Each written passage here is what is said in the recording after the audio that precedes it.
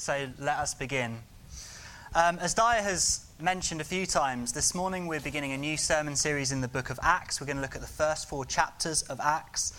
And as elders, or at least I am, I hope the other elders are, I think we're really excited, believing that God is going to use this season to do something important and significant in the life of this church. We're hoping over the next 4 weeks that as a church we're going to receive and know a fresh anointing of the Holy Spirit upon us as Christians. We're believing that we're going to have a boldness, each of us, in sharing the good news of Jesus Christ with those who need to hear it. We believe that we're going to grow more into becoming the church of faith and love and passion that we read about in the book of Acts. And we're also believing that God is going to add new believers into the mix. If you read the book of Acts, you'll see that new people are coming to believe in Jesus Christ. And that is what we are hoping for as we enter into this sermon series. So we've got this sermon series in Acts, and then we've got Easter Sunday, which is going to be a great Sunday to invite people to. And I'm going to hopefully proclaim the gospel, and people will respond and believe in Christ. And then we're going into the Alpha course. We're hoping that God is going to move mightily. We're trusting him to do great things in our midst. So I'm going to pray for this time as we read from Acts chapter 1, but I'm also going to pray for those things, believing and trusting that God hears and answers prayer. So let's pray together. Heavenly Father, we thank you for this opportunity this morning to read from your word. Thank you that when we read your word, you speak, for these are the words of the Holy Spirit breathed out to us. And so, Lord, I pray you would speak powerfully this morning to each of us, Lord. Speak to us the things that we need to hear for your glory and for your sake. But Lord, I pray it's not just a moment now where we feel like you're speaking to us. Lord, I pray that this is a sermon and this is a series of sermons that transforms us as Christians, Lord God. Pour out your Holy Spirit upon us. May we know his presence in our hearts. Lord, give us a boldness to share the good news of Jesus Christ, because it's amazing news that we have as Christians. So give us a boldness to share that with others. Fill us with faith and love and passion for your name. And Lord, may you add new believers into the church, Lord. We know that people need to receive the salvation of Jesus Christ. And it's wonderful to know you as Father and to enter into the community of Christians, Lord. So we're pleading with you to move mightily and bring new people into this community, Lord. Even this morning, even over this week, Lord God, would you save people for your glory and for your praise? We pray this in Jesus' name. Amen. So, I'm going to read to you from Acts chapter 1. I'm going to read the whole chapter, but I'm not going to preach on the whole chapter. So if you've got any questions about casting lots, I'm not going to speak about that. I can see Francis laughing at the back. But let's read from Acts chapter 1. In the first book, O Theophilus, I have dealt with all that Jesus began to do and teach until the day when he was taken up, after he had given commands through the Holy Spirit to the apostles whom he had chosen. He presented himself alive to them after his suffering by many proofs, appearing to them during 40 days and speaking about the kingdom of God. And while staying with them, he ordered them not to depart from Jerusalem, but to wait for the promise of the Father, which he said, "You heard from me. For John baptized with water, but you will be baptized with the Holy Spirit not many days from now." So when they had come together, they asked him, "Lord, will you at this time restore the kingdom to Israel?" He said to them, "It is not for you to know the times or seasons that the Father has fixed by his own authority. But you will receive power when the Holy Spirit has come upon you. And you will be my witnesses in Jerusalem and in all Judea and Samaria and to the end of the earth." And when he had said these things, as they were looking on, he was lifted up, and a cloud took him out of their sight. And while they were gazing into heaven as he went, behold, 2 men stood by them in white robes and said, "Men of Galilee, why do you stand looking into heaven? This Jesus who was taken up from you into heaven will come in the same way as you saw him go into heaven." Then they returned to Jerusalem from the mount called Olivet, which is near Jerusalem, a Sabbath's day journey away. And when they had entered, they went up to the upper room where they were staying, Peter and John and James and Andrew, Philip and Thomas and Bartholomew and Matthew, James the son of Alphaeus and Simon the Zealot and Judas the son of James. All these with one accord were devoting themselves to prayer, together with the women and Mary, mother of Jesus, and his brothers. In those days Peter stood up among his brothers. The company of persons in all was about 120, and said, "Brothers, the scripture had to be fulfilled, which the Holy Spirit spoke beforehand by the mouth of David concerning Judas, who became a guide to those who arrested Jesus. For he was numbered among us, and was allotted his share in the ministry. Now this man acquired a field with the reward of his wickedness, and falling headlong he burst open in the middle, and all his bowels gushed out. And it became known to all the inhabitants of Jerusalem, so that the field was called in their own language Al-Keldama, that is, field of blood. For it is written in the book of Psalms, May his camp become desolate, and let there be no one to dwell in it, and let another take his office. So one of the men who had accompanied us during all the time that the Lord Jesus went in and out among us, beginning from the baptism of John until the day he was taken up from us, one of these men must become with us a witness to his resurrection." And they put forward two, Joseph, called Barsabbas, who was also called Justus, and Matthias. And they prayed and said, "You, Lord, know the hearts of all. Show which one of these two you have chosen to take the place in this ministry and apostleship, from which Judas turned aside to go to his own place." And they cast lots, and the lot fell on Matthias, and he was numbered with the 11 apostles. So as I mentioned, I'm going to pick out some highlights to focus on from that chapter. And the first thing that I want to share with you this morning is that I think this book is named poorly.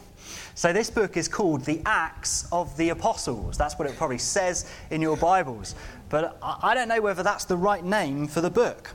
I think perhaps this book should be called the Acts of Jesus Christ. Have a look at verse 1. Luke, who writes the book of Acts, says this: "In the first book," I can't say the name. Theophilus, there we go. His name. In the first book, too many th sounds. In the first book, well, he's talking about the Gospel of Luke there. He's written the Gospel of Luke. "In the first book, I told you all that Jesus Christ began to do." Now that guy whose name I suddenly can't pronounce, even though when I practiced it was absolutely fine, his name means friend of God or beloved of God. So Luke could be writing to a specific person with that name. He's writing to an individual saying, "I want to tell you all about Jesus and what he began to do." Or it could be a general name saying, Luke is saying, "I'm speaking to you if you are a friend of God." Isn't that an exciting idea? That you can be a friend of God? That's part of the good news of Jesus Christ. If you believe in Jesus, that he lived and died and rose again, then you are called a friend of God. That's what this guy's name means. And even though I can't say it in Greek, I can say friend of God in English. So pray. Theophilus. Still can't say it. Never mind. It doesn't matter. God, may you be honoured even as I'm humiliated. It's an exciting idea, isn't it? That Christians are God's friends. But did you notice that Luke says, in that first book, in the Gospel of Luke, I have dealt with all that Jesus began to do and to teach. In other words, what Luke is saying is, in the Gospel of Luke, I told you about Jesus' life. I told you about his amazing miracles. I told you about the time that he fed 5,000 people with 5 loaves of bread and 2 fish. I told you about the time he touched a leper's skin and the leprosy was removed. I told you about the time that he taught, where he went to the Sermon on the Mount and preached a great message and taught us all how we ought to live. I've told you about Jesus' kindness and his compassion and his love and his power. I've told you about Jesus' death on the cross. I told you that he didn't die for his own sins, for he had no sins. He was righteous and good and perfect, but he died for the sins of the world. He took the sins of the world upon himself in order that all who trust in him would have their sins taken away, their sins forgiven, so they can be blameless before God. I told you about the resurrection, that Jesus did not remain in the grave, but he rose again in power. I've told you this story in the Gospel of Luke, says Luke at the beginning of Acts. But let me tell you this, that was only the beginning. That's what he's saying in verse 1. I've told you of all that Jesus began to do. Now, what's the implication of that? The implication of that is that in the book of Acts, in fact, in the whole age of the church, Jesus continues to do great acts and great deeds. The Gospels are amazing. We love the story of Jesus' life, death, and resurrection. We love to proclaim them and celebrate them. We love to see people come and believe in those things and give their life to Jesus. We love those stories. But we also believe that Jesus is doing a great act, a great deed in the book of Acts and even amongst us in Christchurch Fareham in 2023. All the events in the book of Acts ought to be understood in this way. Christ, Jesus Christ, acting in and through his followers. That's my first point then. The acts of Jesus Christ are recorded in this book. But the book could have another name as well. Perhaps the book could have been called The Acts of the Holy Spirit. Have a look at verse 2. Still speaking about Jesus. And Luke says about Jesus, after Jesus had given commands through the Holy Spirit to the apostles he had chosen. Now there's lots of things I could say about that phrase. I could say the gospel, the instructions, the commands of Christianity are not invented by the apostles. It's not Peter or Paul or James or John who founds Christianity. They didn't make up stuff. No, they were passing on what they had received from Jesus. Jesus is the founder of Christianity. And they pass on what Christ himself had taught them. That's what that teaches. I could talk about the significance of the apostles. They were chosen by Christ himself, and Christ gave those apostles authority to build the church. Christ is the one who grows the church, who builds the kingdom, but he uses people and he chooses these apostles to be the very first witnesses of the resurrection, and he gives them authority. He gives them a significance. I could talk about that. But the thing that surprises me most about that phrase that I read to you is the bit I want to focus on. Jesus Christ spoke through the Holy Spirit. The commands that he gave to his apostles, he gave through the Holy Spirit. Now Luke is talking about Christ before he was taken up in the ascension, so while he was still on earth. And what Luke is saying is everything that Christ commanded, he commanded and spoke in the power of the Holy Spirit. So think about some of the significant passages that we've read over the years. We've read the Great Commission, where Jesus says, go and make disciples, baptizing them in the name of the Father, the Son, and the Holy Spirit, teaching them to obey all that I have commanded you. He says that in the power of the Holy Spirit. When he teaches his followers to love one another as he has loved them, he says, I have loved you even to the point of death. Go and love one another as I have loved you. That instruction, that command was Jesus speaking in the power of the Holy Spirit. In fact, if you read the Gospel of Luke, Luke emphasizes the work of the Holy Spirit in the ministry of Christ. In Luke 3, verse 22, when Jesus is baptized, Luke writes this, the Holy Spirit descended upon Jesus in the form of a dove. In Luke 4, verse 1, it says this, Jesus, full of the Holy Spirit, returned from Jordan and was led by the Spirit into the wilderness for 40 days. So the Holy Spirit was leading Jesus in his ministry on the earth. In Luke 4, verse 14, Jesus returns to Galilee in the power of the Holy Spirit. When Jesus preaches in the synagogue in Nazareth, he stands and he says this, the Spirit of the Lord is on me because he has anointed me to proclaim good news to the poor.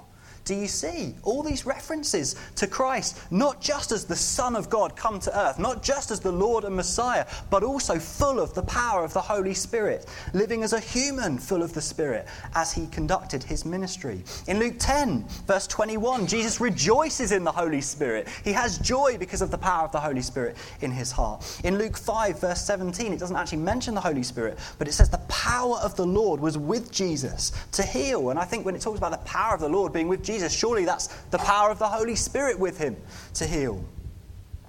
In Matthew 12, verse 28, Jesus says this, if I drive out demons by the Spirit of God, then the kingdom of God has come among you. just a few examples of the way in which Jesus lived in the power of the Spirit when he was here on earth. Now, Jesus Christ is the divine Son of God the Father. But when he came to earth, we call it the incarnation, the infleshing of God. If you ever have a chili con carne, you're having chili with meat, with flesh. So the incarnation is the infleshing of God. This is what happens. Jesus comes to earth and he takes on human flesh. He becomes fully human. And so in his humanity, he lives by and speaks by the power of the Holy Spirit. Now, why am I emphasizing this? Why is this important for the book of Acts? Well, the reason is this. If Jesus Christ himself lived and spoke by the power of the Holy Spirit, how crazy would it be if Jesus then said, I operated in the power of the Holy Spirit, but you guys, you go it alone. You do it in your own strength. That would just be crazy, wouldn't it, for him to say that? The Holy Spirit worked through me, but you apostles, you can do it by yourself. That is not what Jesus does. That is not at all what Jesus does. He says in verses 4 and 5, wait for the promise of the Father. You will be baptized with the Holy Spirit. When we read the book of Acts, we're not reading about the acts of the apostles as though those apostles were superheroes, as though they, in their own strength, were truly awesome. No. We're reading about the acts of Jesus Christ through the power of the Holy Spirit given to ordinary people. I want you to think about the most impressive Christian you have ever met, or the most impressive Christian you have ever read about in a book. Perhaps you're thinking about missionaries you know who've gone to the far corners of the earth to proclaim the gospel, who've given everything up to go and share the good news of Jesus Christ with others around the world. You think, wow, they're such amazing Christians. Maybe you're thinking about Spurgeon, who was called the Prince of Preachers. He's supposed to be the greatest ever preacher in the English language. And I love reading the sermons of Charles Haddon Spurgeon. Or perhaps you're thinking about Elisabeth Elliot. I love the story of Elisabeth Elliot. She was married to a man called Jim. And Jim went into the Amazon rainforest, I think, to preach the gospel to a tribe. And they murdered him. They killed Jim Elliot. So what does Elisabeth Elliot do? Does she go, oh, okay, it's over, the mission's gone, and just run back and mourn and be by herself? No, Elisabeth Elliot carries on with the mission to the murderers of her husband. And many years later, the gospel is proclaimed and people begin to believe in this tribe, the gospel of Jesus Christ. Isn't that just amazing? Wow, Elisabeth Elliot's just awesome. What heroes? Or maybe you're thinking about Peter and Paul and you're thinking about those guys in the Gospels and you're thinking, wow, they're so great. They are awesome. What heroes? Well, I want to invite you to reorganize your thinking just a little bit. Spurgeon was a man that Jesus Christ used. Jesus did great things through him. Through the power of the Holy Spirit, Jesus anointed Spurgeon, an ordinary guy who struggled massively with depression, to preach to thousands of people and proclaim the gospel. Elisabeth Elliot was a woman who Jesus, through the Holy Spirit, used. Even a grieving widow, God gave her boldness to go on proclaiming the gospel, even to the murderers of her husband. Peter, just a fisherman, and a pretty dumb fisherman at that. Jesus, through the Holy Spirit, used him to do his work. And next week we're going to read Acts chapter 2. It's a phenomenal sermon. That is the power of the Holy Spirit through Peter. That's not Peter the fisherman, like going to his books and studying, coming up. That's the fact that he walked with Jesus and the Holy Spirit empowers him to preach an amazing, amazing sermon. Do you know the reason the book of Acts is inspirational is not because the apostles are superheroes. In fact, lots of the people who do things in Acts aren't apostles at all.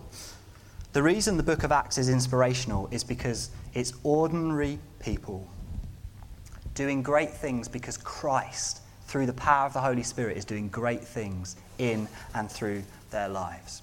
I want to challenge some of you this morning, because I believe that for some of us, our understanding of the gospel and our understanding of the power of God is too small. Maybe you define the gospel like this: Jesus died on the cross and took my sin away in order that I might be forgiven. But now I'm blameless before God, which is fantastic, good news, great news. But now I'm left. I'm a blank slate, and now I do everything in my own strength. If that's your gospel is too small. You haven't understood what the Bible teaches, because the Bible is far bigger than that. What the Bible teaches is that Christ lived and Christ died for you in order that you might be forgiven, that he rose again in order that you might have new life, and that he breathed out the Holy Spirit upon his believers so that Christ can use you for his glory. The gospel includes purpose given by Christ, and he has purpose for you if you are a believer in Jesus Christ this morning. And that's what the book of Acts is really about. Christ using ordinary people through the power of the Holy Spirit to do extraordinary things for God's glory. Just think for a moment, what will be the acts of Christ Church Fareham? Or rather, what will be the acts of Jesus Christ through the power of the Holy Spirit in and through this church? That is a great thought and an exciting thought, and what this sermon series is all about. And for that reason, I'm going to focus for the rest of my time on verse 8. Because verse 8 helps us understand the whole book of Acts, contains a promise, it contains a purpose, and it gives us much which is going to provoke us and move us forward as a church. In verse 8, Jesus gives the apostles and gives Christian believers a promise. You will receive power when the Holy Spirit comes upon you. Now, the Holy Spirit is a person, the third person of the Trinity. We praise the Father, the Son, and the Holy Spirit. We believe in the Holy Spirit as a person. He is the regenerator. He is the one who gives new spiritual life to every Christian believer. He is the uniter. He is the one who unites us to Jesus and to what he's done for us. The Holy Spirit is the applier. He takes all that Jesus did upon the cross and in his resurrection, and he applies it to individual, personal Christians, so that Christ's death is not just a historic event, it's a genuine transforming reality for you. He applies what Christ did for you upon the cross to you personally in your heart, so you know forgiveness in your heart. And he takes Christ's resurrection and applies it to you as a personal Christian so that you have new life in the power of the Holy Spirit. He also applies the truth of the Bible. When we read the Word of God, I hope you're not trusting in me to deliver truth so effectively that it changes you, because I can't do that. I will never do that. But the Holy Spirit is the one who takes God's Word. He works with the Word in order to transform us and make us more like Jesus day by day. The Holy Spirit is the comforter. He soothes us through affliction and trial and difficulty. The Holy Spirit is the helper. He helps us live like Jesus Christ day by day. But here, in Acts 1 verse 8, he is the giver of power. You will receive power when the Holy Spirit comes upon you. Next week, we're going to read Acts 2 and see how the Holy Spirit comes and anoints the Christians with power. He gives them power to speak in different languages. The apostles are all praising together, and they think they're speaking their own language, but actually they're speaking foreign languages that they've never learnt. And other people are going, how is it that we can understand what they're saying? This is the power of the Holy Spirit. As they praise Jesus, people from foreign nations are able to understand what they're saying. The Holy Spirit gives a power and boldness to preach before thousands. They go from hiding away in the upper room to standing before a great crowd, and Peter preaches, and 3,000 people are added to the church in one day because the Holy Spirit granted boldness to Peter to preach. Elsewhere, because of the power of the Holy Spirit, people are given the power to prophesy, to hear from God, and to speak words of truth to others. They receive the power to heal. They pray for healing and see people healed in the book of Acts. The power of the Holy Spirit working through Christians. They receive power to go on sharing Jesus even under severe persecution. Even when they get imprisoned, even when they get locked up, even when they suffer physical punishment because of the power of the Holy Spirit at work within them. They do not give up. They do not shrink back. They do not take a step backwards. They keep going. Even though they know that they're going to face more persecution, they will not stop because of the power of the Holy Spirit giving them that boldness to keep going over and over and over again. In other words, Jesus' promise in verse 8 is fulfilled in the rest of the book of Acts. The Holy Spirit comes and the Christians receive power. I wonder whether you can say the same for your own Christian walk. Do you know the power of the Holy Spirit? Do you know the power of the Holy Spirit in your Christian life? Now, you might be sitting there thinking, well, Duncan, yeah, but you're talking about the apostles. They were really important. They received the power of the Holy Spirit. Well, look at what Peter says in Acts 2 at the end of his sermon. Repent and be baptized, every one of you, in the name of Jesus Christ for the forgiveness of your sins, and you will receive the gift of the Holy Spirit. The promise is for you and for your children and for all who are far off, everyone whom the Lord our God calls to himself. The promise of the Holy Spirit is for every person who God calls out to and brings into the family of God. So if you are a Christian believer, the Lord has called to you and you have come, and the promise of the Holy Spirit is for you. And so that's what we want for you as a church, as elders. We want you to receive the power of the Holy Spirit. We want you to live in the power of the Holy Spirit, every single one of us. In one sense, the day of Pentecost in Acts chapter 2 is a unique moment in history. One day where the Holy Spirit is poured out and the world is changed. Do you know, there were 120 Christian believers, weren't there, in that book, in Acts chapter 1? Just 120 of them.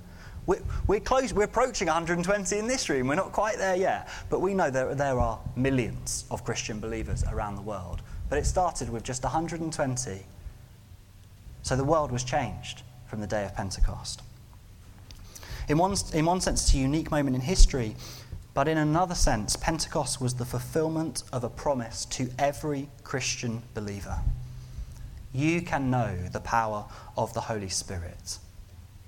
I just want to encourage you not to settle for living boring, powerless Christian life, but to be thirsty for the Holy Spirit and for him to anoint you with power. Now, what is the purpose of this power according to Acts 1 verse 8? Well, the answer is clear. You will be my witnesses in Jerusalem and in Judea and Samaria and to the end of the earth.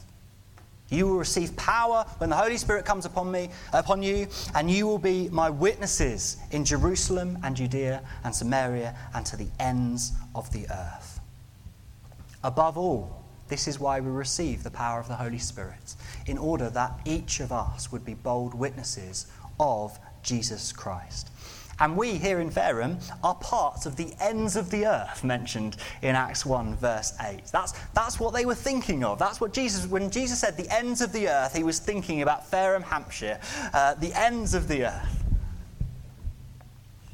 We only believe in Jesus because men and women in ages past received the power of the Holy Spirit and had the boldness to travel and to go and to share Jesus with others.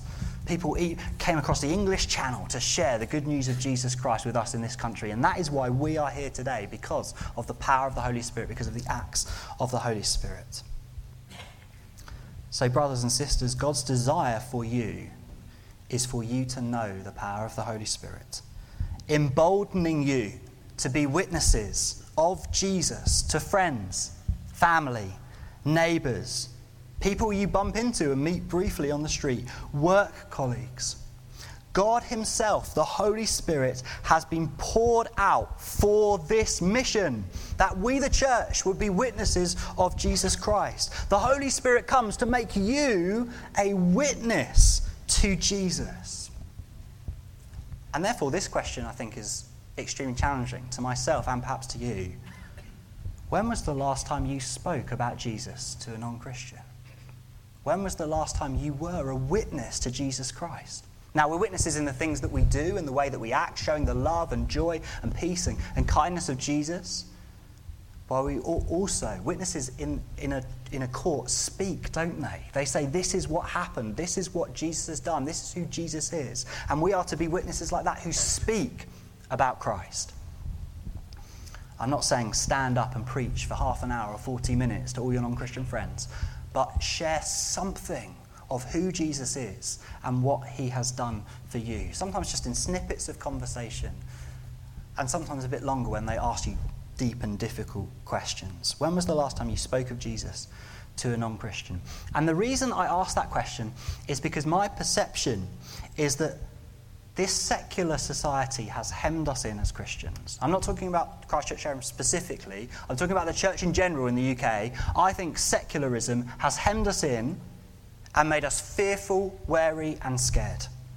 I think we're more aware of our own weaknesses in sharing the gospel with others than the power of the Holy Spirit. I think we're more concerned about embarrassment than the eternal plight of people who we claim to love. And this is why we need the power of the Holy Spirit. Because we do live in a society that opposes the gospel. We are going to meet people who don't like it when we share things of Jesus Christ with them. Even though we do it in kindness and wisdom and gentleness and love, they still won't like it. We do live in a society where there is potentially reason to be scared. But we ought not to be scared. Because we have the power of the Holy Spirit. It's Christ's acts. It's the acts of the Holy Spirit through us. And this is why we need a fresh anointing of the Holy Spirit. So we can be witnesses to Jesus to the ends of the earth. In Fareham and Gosport and Stubbington and Hillhead and Hedge End and West End and Shedfield and Parkgate and Loxheath. So we can be witnesses in our workplaces, in our homes, in pubs, in supermarkets. Wherever you are, the Holy Spirit comes to anoint us with power in order that we might witness wherever we go. There's a way of doing church which is called seeker-sensitive church. And you make Sundays all about unbelievers. So you dumb down the sermon a little bit. And you hold back on experiencing the power of the Holy Spirit. And, if someone brings a tongue, you kind of go, shh, you're making it weird. And because you want non-Christians to come into the room and understand everything that's going on, and you don't want to upset anyone. That's called seeker-sensitive church. That's not the model of church in the New Testament, and that's not the model of evangelism that we are seeking in Christchurch Fareham. Now, unbelievers are very, very welcome here on a Sunday. We love to have you. Thank you for being in the room. And we try and always make the good news of Jesus Christ understandable and accessible for you. But when we gather together as the church, Sundays are primarily for Christian believers. We worship together, we learn together, we operate in the spiritual gifts, and boy do we believe in the anointing and the power of God when we gather together, because the Holy Spirit is present with us.